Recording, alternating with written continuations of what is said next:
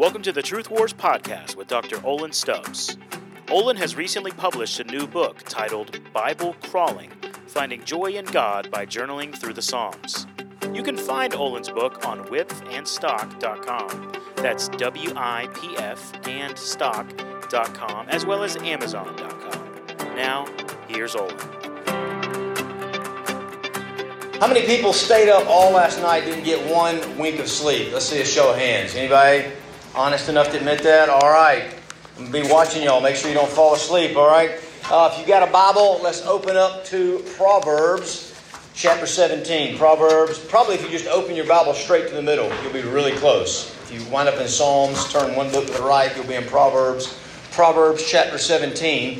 And the theme of this conference is seek. And last night we looked at the idea of God seeking after us. Even in our sin and rebellion, He comes after us. And this morning, the idea is supposed to be about seeking God.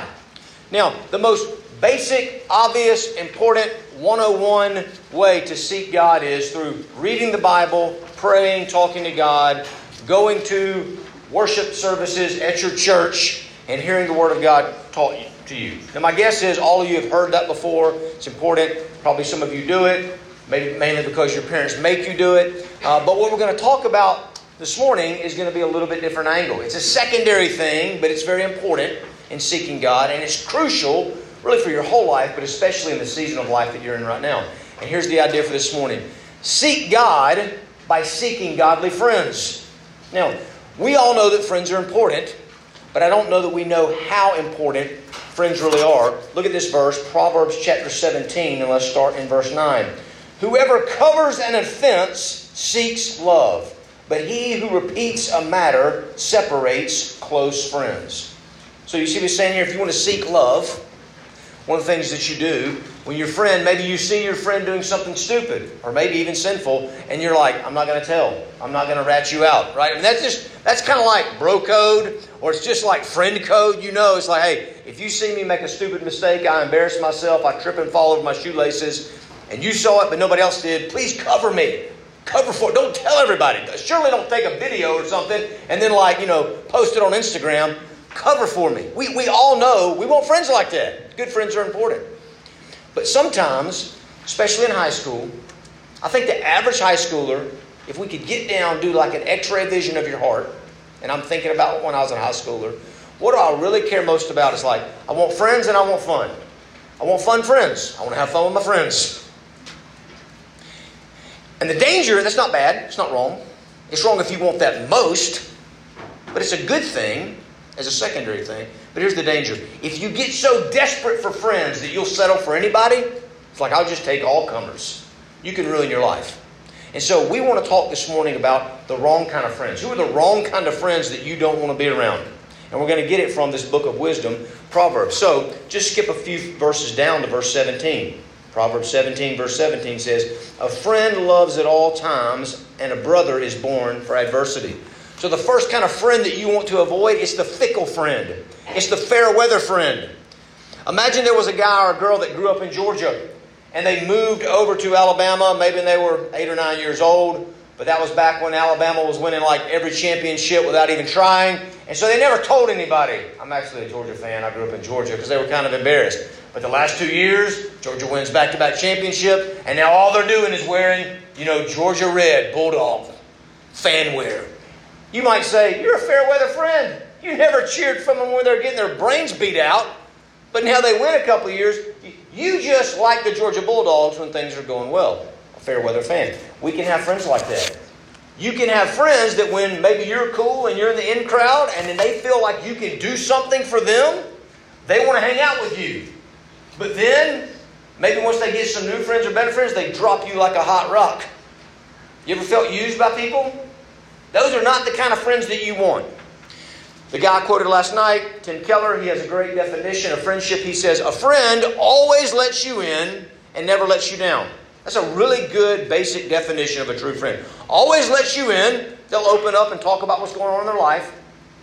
And they never let you down. They're there for you. They show up. They're not a fair weather, fickle friend. Now, but there's a problem when we start talking about that, because I think sometimes Our modern culture likes to think this way. Yeah, I want a friend that'll stick with me through the highs and the lows. No matter what's happening, no matter what I'm doing, they'll cover for my offenses. And that can kind of turn into this. It's like, well, that means I don't want friends that try to change me. You ever heard that kind of thing? Maybe, a lot of us have probably said it to our parents at some point. Our parents are getting on to us about something. You're just trying to change me. Why can't you love me for the way I am? Well, most of the time parents do love you. They love you in spite of the way you are. Right? But are you perfect? Are you Jesus? I'm not. I need to be changed. So we don't want fickle, fair weather friends, but neither do we want fake friends. So flip forward, Proverbs chapter 27. We don't want fake friends. Just imagine. Do you want to?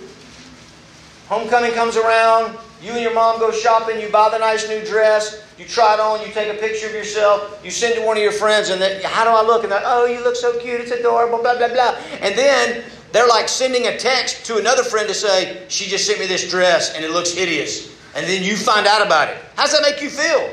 Is that the kind of friend you want? That will say nice things to your face, but they don't really mean it? And the hard stuff they really think about you, they say behind your back? Is that the kind of friends you want? I don't think so.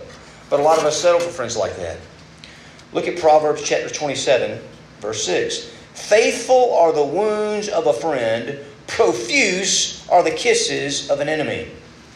Just ask yourself, would you rather have a friend that wounds you or an enemy that kisses you? And some of you are like, I like getting kissed better than getting hurt.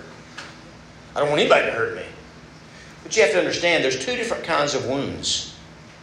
I've got a big scar, you could call it a wound, on my left pinky finger here. And if somebody said, how'd you get that wound on your pinky finger? And I said, man, somebody broke into my house one time. They had a knife and I was trying to fight them and they stabbed me. It's like, that's a bad wound, right? Nobody wants to get stabbed in the pinky finger. It's also a lie. That's not really what happened.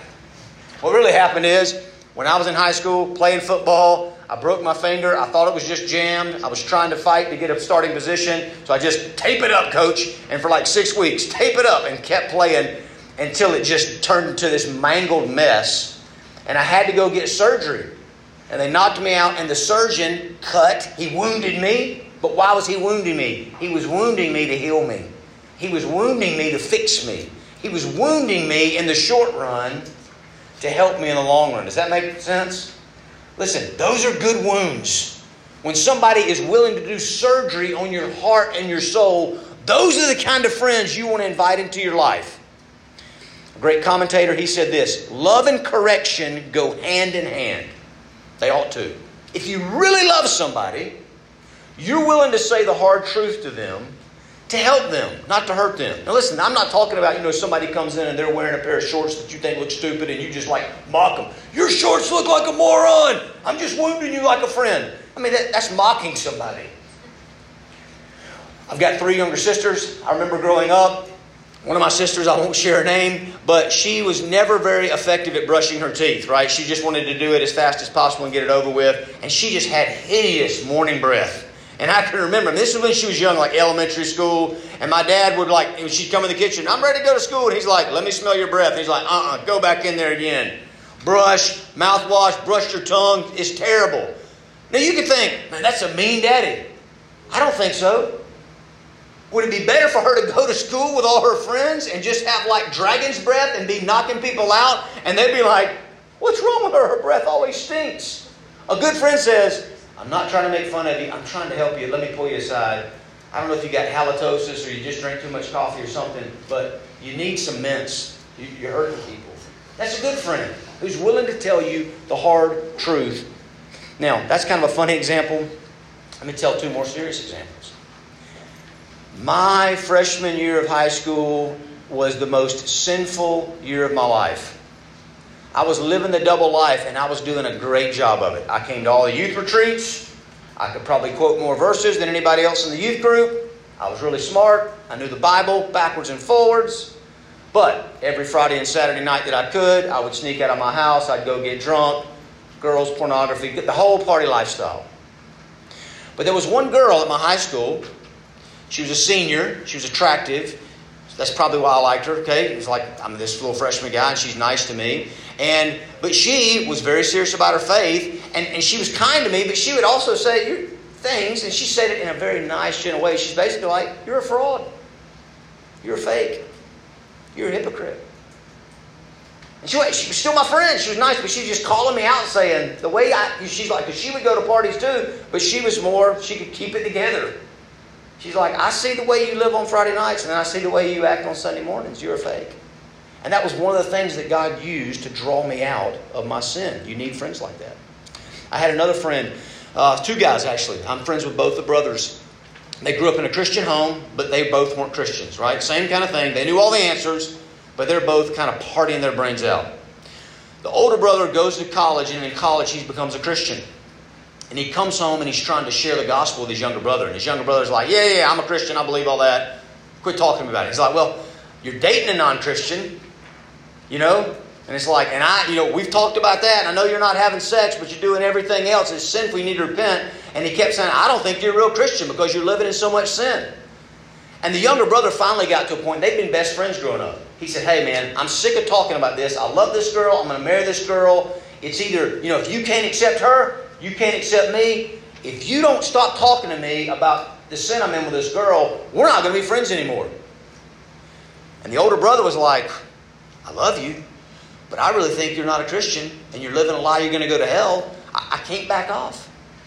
And so for years it got to be where the younger brother wouldn't even speak to the older brother. Like, come home for Thanksgiving, he'd totally ignore him. Cold as ice.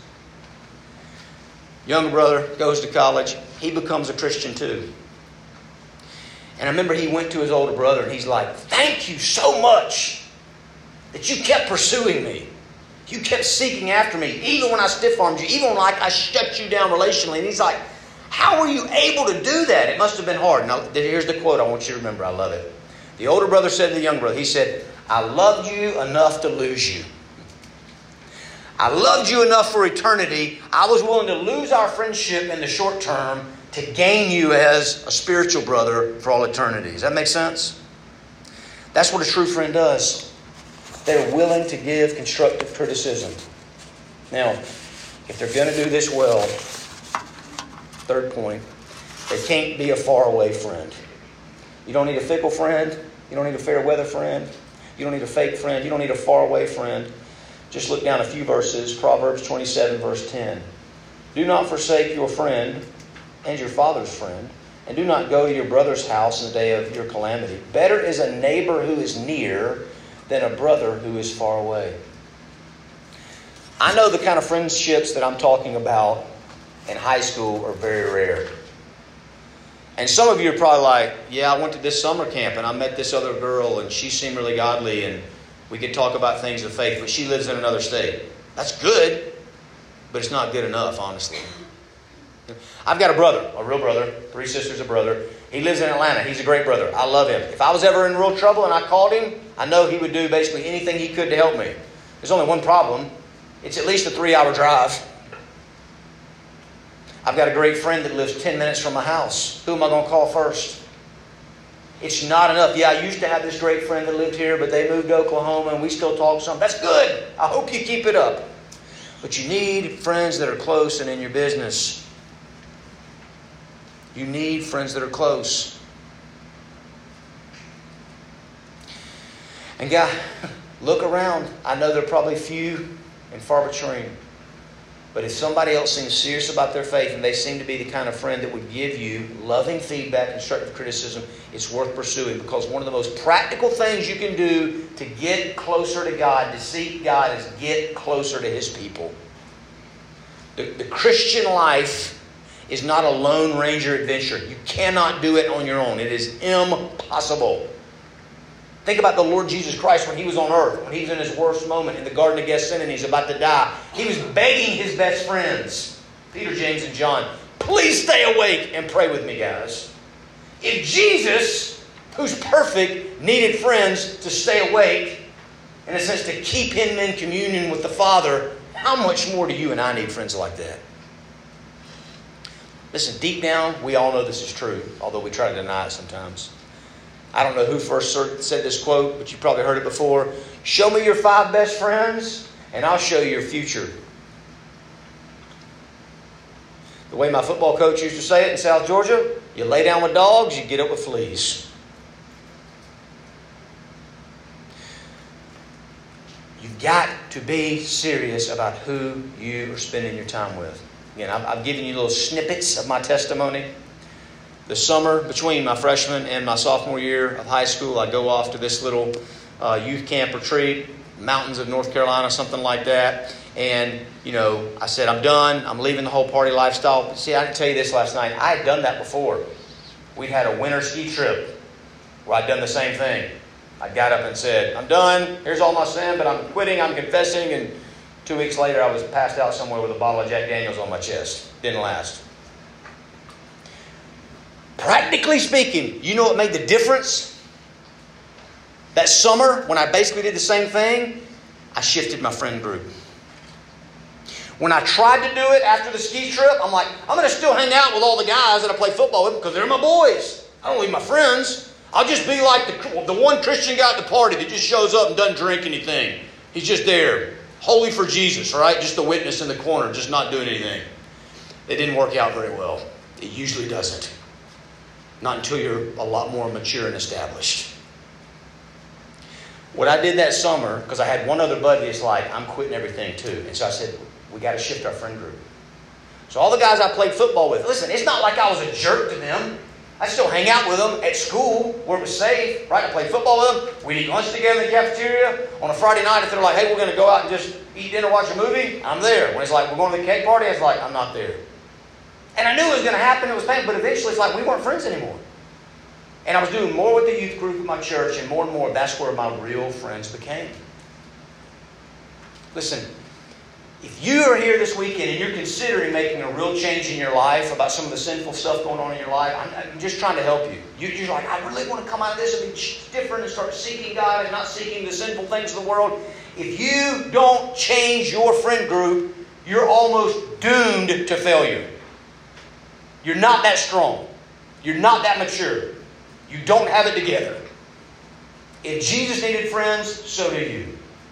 You want to be serious about seeking God, you've got to seek after godly friends. Now, the best way to get these kind of friends is to be this kind of friend. Be this kind of friend to others. Don't nitpick them for every little thing they do wrong. Don't mock them for every little thing in their life that's stupid and make fun of them and post it on, Instabook or whatever. Stick with them, even in the hard times, not just in the good times. Stick with them. Speak the truth in love to them. Say the hard things they need to hear, but do it in a gentle way, in a loving way, in a kind way. I'm trying to help you way. And then, guys, this is key. Listen, this might be the most key point for some of y'all for the whole weekend. Be the kind of person that invites in constructive criticism. Listen, don't do this with everybody. I just met this guy last night because we stayed up last night, just drinking coffee, trying to stay awake all night. So I said, dude, tell me anything you want to. That's probably not a good idea. But with your best friends, with the people that you trust, it is a good idea to say, hey, I'm giving you blank slate. Anytime you want to, give me feedback about my life. Invite it. And listen, when they give it to you, even if you don't agree with it, you're like, oh, that's a little hard, man. I don't know if I agree with that. In a sense, don't take it personal. Say, but I thank you for trying. I may not agree with you, but thank you for trying. Now, if you don't do this, and listen, I have examples of this in so many different realms. Adults, college students, high schoolers. If you're not the kind of person that invites feedback, and you're not perfect, right? That's everybody in the room. There's something in your life you're doing wrong because you're not perfect. And other people are going to notice it. But if they don't think you're the kind of person that wants constructive criticism, what are they going to do with the constructive criticism they have in their mind about you? They're just going to stuff it. Best case scenario, they're going to stuff it. They're going to be like, he don't want to hear it. He always blows up. He always has a bad attitude. I'm not going to say anything. But guess what? Do you think they will be able to stuff it forever? Not really. Not if they're your friend, they hang out with you. So what will happen is at some point, They'll stuff it. You'll keep doing or saying the same stupid thing, and at some point they won't be able to take it anymore, and the volcano will explode. And they'll be like, rah! And they'll just give you all the feedback. And it will not feel like the wounds of a friend. And then how do you think you'll respond to that volcano exploding in your face? Probably not well. You're probably, where does this come from? Why are you yelling at me? And they'll think, see, it's exactly what I thought. He doesn't respond to feedback well. So they won't give it again next time. And you won't invite it again because you're like, man, that was the worst conversation of my whole life. That dude yelled at me. And it's just a vicious downward spiral and cycle. Do you see what I'm saying? You got to get ahead of the train. And guys, please learn this in high school, because the longer you don't do it, the more you build patterns in your life where you'll never do it. And listen, the decisions you make when you're in high school, almost all of them, you can recover from them. None of you have ruined your life yet. You may have done some really bad, stupid, evil, wicked things. God is merciful. You can recover. There does reach a time in your life when if you harden your heart long enough, and partially the way you do that is you refuse to listen to constructive criticism from your friends, from anybody, it's too late. And you start setting patterns and doing things and making decisions you'll never recover from. I'm trying to save you from that. I got a friend, and he has a son who's deaf. But they got this cochlear implant. Y'all familiar with that? Modern technology is amazing. They're able to put some type of technology into his head, touches the nerve in his ear, so that he can hear.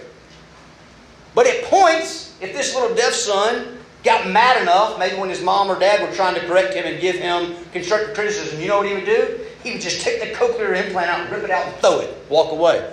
And then it didn't matter what his parents said, because he couldn't understand them.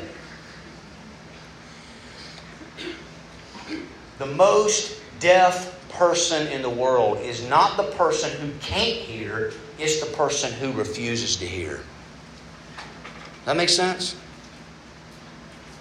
My guess is most of us have pretty normal hearing.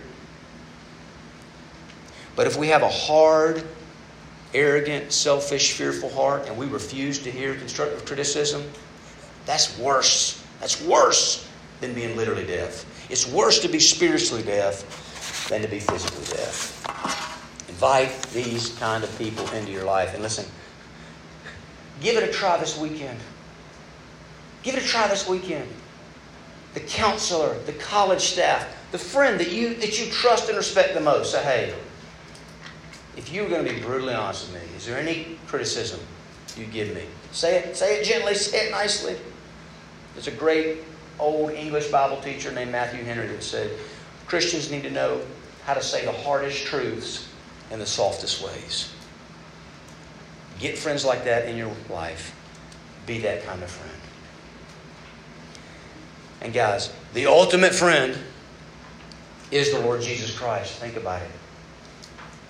He's such a friend that when He sees all of our sin, even the deep, dark, secret stuff in our heart that we're not even fully aware of, He says, I'm willing to die on the cross and shed my blood to cover them with my sin and my righteousness, and not just nitpick them to death about it.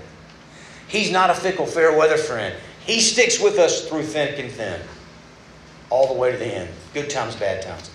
He is willing, through His Word, through the Holy Spirit, through other people, to speak to us. I mean, sometimes you read the Bible. I was at the gym this morning, and a buddy of mine came up to me and said, man, I was reading this chapter in John today, and I was convicted. But he was excited about it. It was good. I needed to be convicted, because I had some sin in my life that God convicted me. Jesus is the kind of friend, He's willing to convict us, but it's in a gentle way. It's a loving way. It's the wounds of a friend. And He's not a faraway friend. He's come close. He left His Father's throne above to come to earth, to walk a mile in our shoes, so to speak. Walk 33 years in our shoes. And then to go to the cross, to die for our sins, so we can trust in Him. And literally, He comes and lives inside of us. How much closer could He be when we repent and trust in Him? And He said, I'm going to heaven to prepare a place for you. A mansion. where if you genuinely put your faith in the Lord Jesus Christ, when you die, you will be with Him for all eternity in His mansion. That's the kind of friend that we ought to seek after, that we ought to try to emulate and be like. And we ought to try to gather around us others who are doing the same thing, because that's one of the most practical ways that we can know and experience Christ more. Let's pray. Father, make us into these kind of friends. Give us these kind of friends. Draw us closer to You. And God, I know that people like this are few and far between in all of life, and certainly in high school. But just have mercy on us. Give us extra grace. Help us find these people. Bring them into our lives even when we're not looking. We pray all this in Christ's name. Amen. Thanks for listening to this episode of Truth Wars with Dr. Olin Stubbs. We want to remind you to please leave a review for this podcast wherever you listen, and to share this podcast with any friends or family that you think may be blessed by Olin's teaching.